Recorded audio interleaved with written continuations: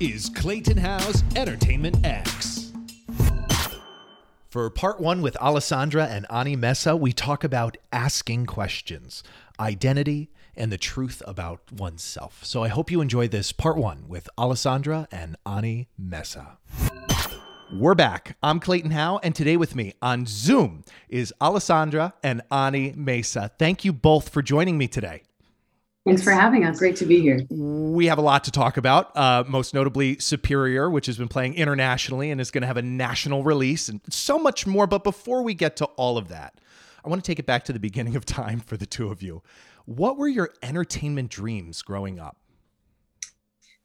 I think when we were growing up, I don't know if we ever thought that we'd end up in this kind of industry. When we were in high school, we kind of accidentally found theater and it spiraled into like an obsession with plays and then just getting into characters and then film.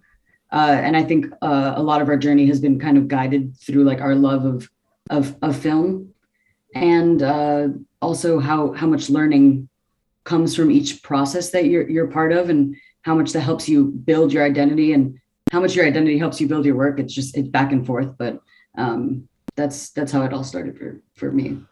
Yeah, I agree. I think storytelling is something we've always been interested in, but it took us a while to figure that out, like that we were going to really channel that into like a career. And I think for me, it's always been, I remember like when I first watched a film that like had an impact on me, that I was just like, movies made me feel less alone in my loneliest times. And when I realized the like profundity of that, that's when I really like started wanting to do it. And that's kind of like stayed as my focus, you know? Was there a particular film? I remember like one of the first ones I watched was The Royal Tenenbaums. That had like a huge impact on me. Not only like did I love how like, and I tend to love realism, and this really isn't that, but the style of it, the way that the family interacts with one another, there's something I really related to deeply on it. It felt like reality to me, like in some ways, even though it's so distant from reality. And I was very interested in that. Yeah, I think I first found that with theater too, that sometimes absurding something helps you arrive closer to the truth than when you're trying to just go for truth. So yeah, I relate to that. Because reality is absurd. Yes, absolutely. It is. Okay, so what was this permission to give? Because there's one thing to be a performer, and then there's another thing to create the opportunities and to give yourself the permission to create the entirety of a story. What was that journey? I really, it started off like, when I was in school, I realized like I would really like navigate toward like, I had an obsession with like the plays themselves or like the scripts themselves. And slowly I started just like kind of writing poetry on a napkin. I think like living in New York, I felt very inspired seeing all these, like you live amongst like so many people and you see all these different lives around you. And I think like, I just started writing poetry, and then it kind of spiraled into like scenes between two people. And we had a group of friends that we did theater with in high school that, you know, were becoming filmmakers, and specifically a friend, Kevin, that we would always like collaborate. And the first script that I co-wrote was with him, which like was kind of a natural progression with like the way that we worked together. And I think like then we just started like kind of becoming obsessed with making stuff. Yeah. And I think like as an actor, you don't really have as much control of like your everyday. And it felt like that was kind of like filling the space in a way that we felt like was worthwhile. Yeah. And fulfilling. Yeah. Yeah. I have trouble with the word performer. I really feel like some people are that, and I really am truly not that. And I think maybe that's why I've gravitated towards independent film in my work, but also towards the process of creation. I feel like in some ways it helps you keep your ego out of it. But the concept of like performing and putting on a show has always been very scary to me. I'm very introverted, and that's never the desire I have, is like to perform and put on spectacle. It's always like, if I can, even in a performance, if I can somehow like hide within a character and like be able to try on someone else's life, it helps me forget myself, and that's like my method of surviving. And then you don't always get to choose when you get to be a part of a process like that. And I think in writing you get to do that as well, and you have more control of when you can do that and when you can't. You can get up and do it without anyone's permission. Has that always been the case for you with acting, that you were not performing? Yes. I started off doing musical theater. You asked about mentors too that we've had, and I had a mentor when I first started doing musical theater.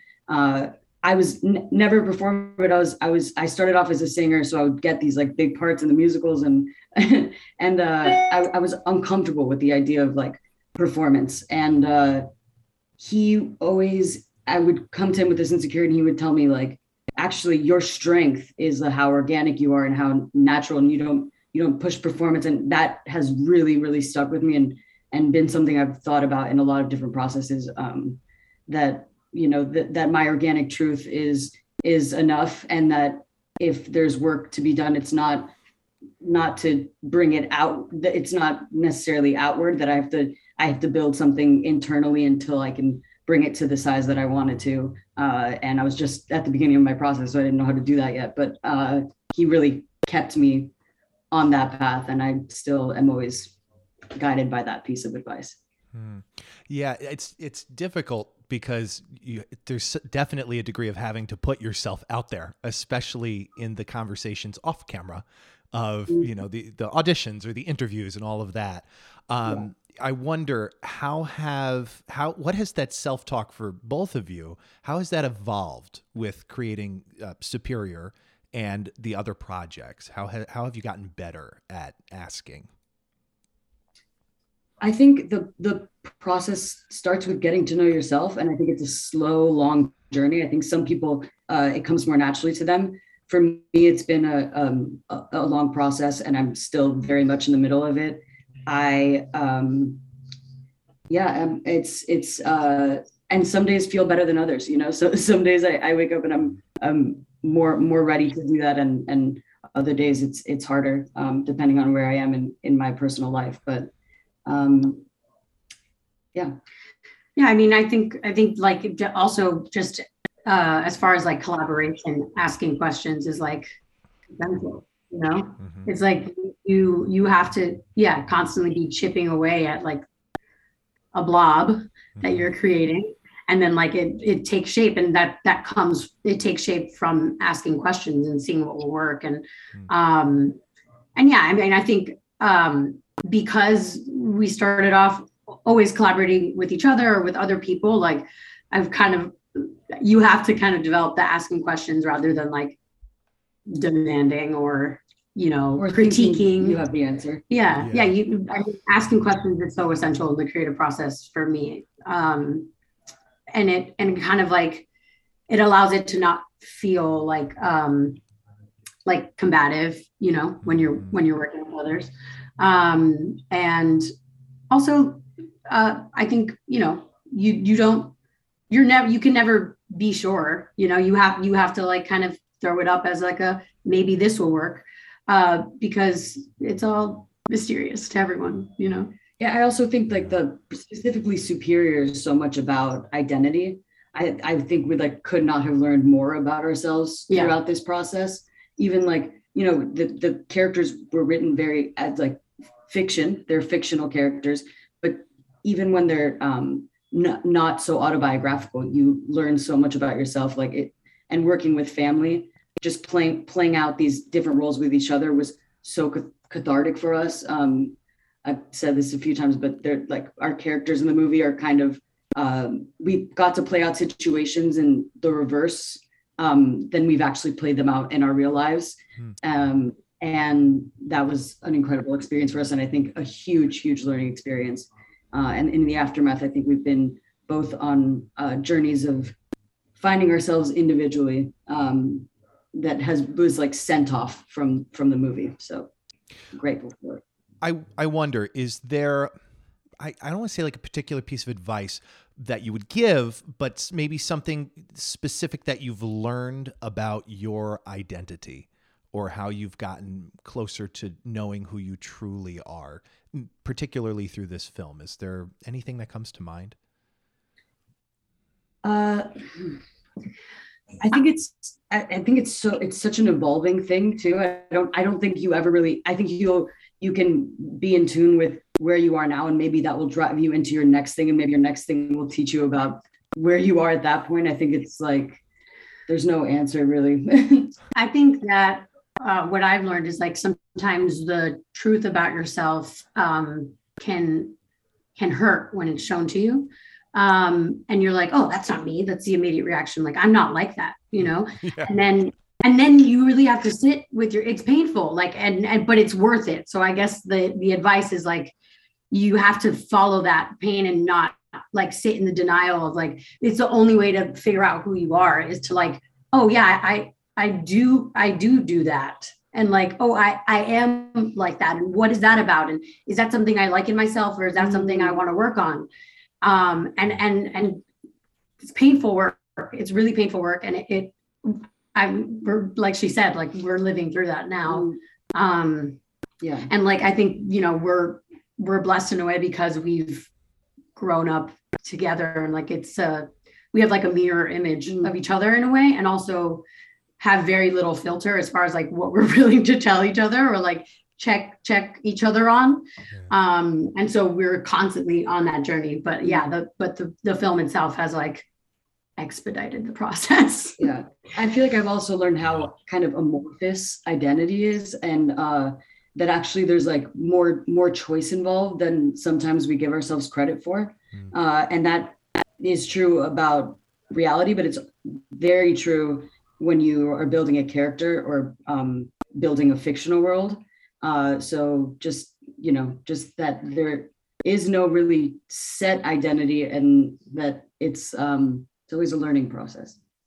Yeah, I love that. Thank you. Thank you. These are the interesting conversations for me, especially when it comes to these shows. We might have answered this question already, but is there a particular project that has taught you a significant amount about yourself? I don't know if I've ever learned more about myself than working on Superior. And I think it's maybe because I was working with my sister. I've never learned more from a project yet. No, I have to agree. Yeah, I think we might have answered that already. If we could talk for a second about the writing process. Is there a particular time of day, method in which you operate on writing? Yeah. Generally, I wake up in the morning and I go downstairs and I start writing. Like that's usually my time. Like when I'm drinking my coffee, I open my laptop and I start, or sometimes it's a notepad. It depends what phase of the writing I'm in. So generally in the morning until I can't take it anymore, and then I stop. I don't have a great boundary system with writing yet. Like I just go until I really can't do it anymore. But I mean, some days there's less inspiration, and some days it's a struggle, and some days the writing is not really as beneficial the next day. I'm like, okay, that wasn't great. And, but I do find that even in that, enforcing it, you can find at least one little thing. So it is, for me, it's worth it to do. Cause like, even if the whole thing is trash, maybe I discovered one moment or one detail about the character or something like that. I would say for me with my writing, it's almost I come about it in almost like an opposite way where like I don't sit down and write every day, but I more am go ebbing and flowing between like living and then when it amounts to something and I feel like I need to write it and then I'll spit something out and then it's like, but then sometimes the tank for me is just completely empty. And then I have to wait for it to fill up again, if that makes any sense. Oh yeah, no, that happens to me too. And some days I take days off and allow life to happen and go back to it. But generally speaking, I try to make it an everyday practice. I feel like I have more of that process when it comes to acting because I audition regularly. So no matter what, if I want to, if I don't want to, there's an audition in my inbox. It doesn't matter if I love it, doesn't matter if I hate it, I got to get it on. And there's so much learning that comes from just forcing it as well. So I totally see that process being beneficial too. You've been listening to Entertainment X, the podcast. You can follow Entertainment X on Instagram at _EntertainmentX_. If you haven't yet, go to Apple Podcasts and subscribe, rate, and review this podcast. Join Clay next week for another curiosity conversation on Entertainment X. Thank you for listening.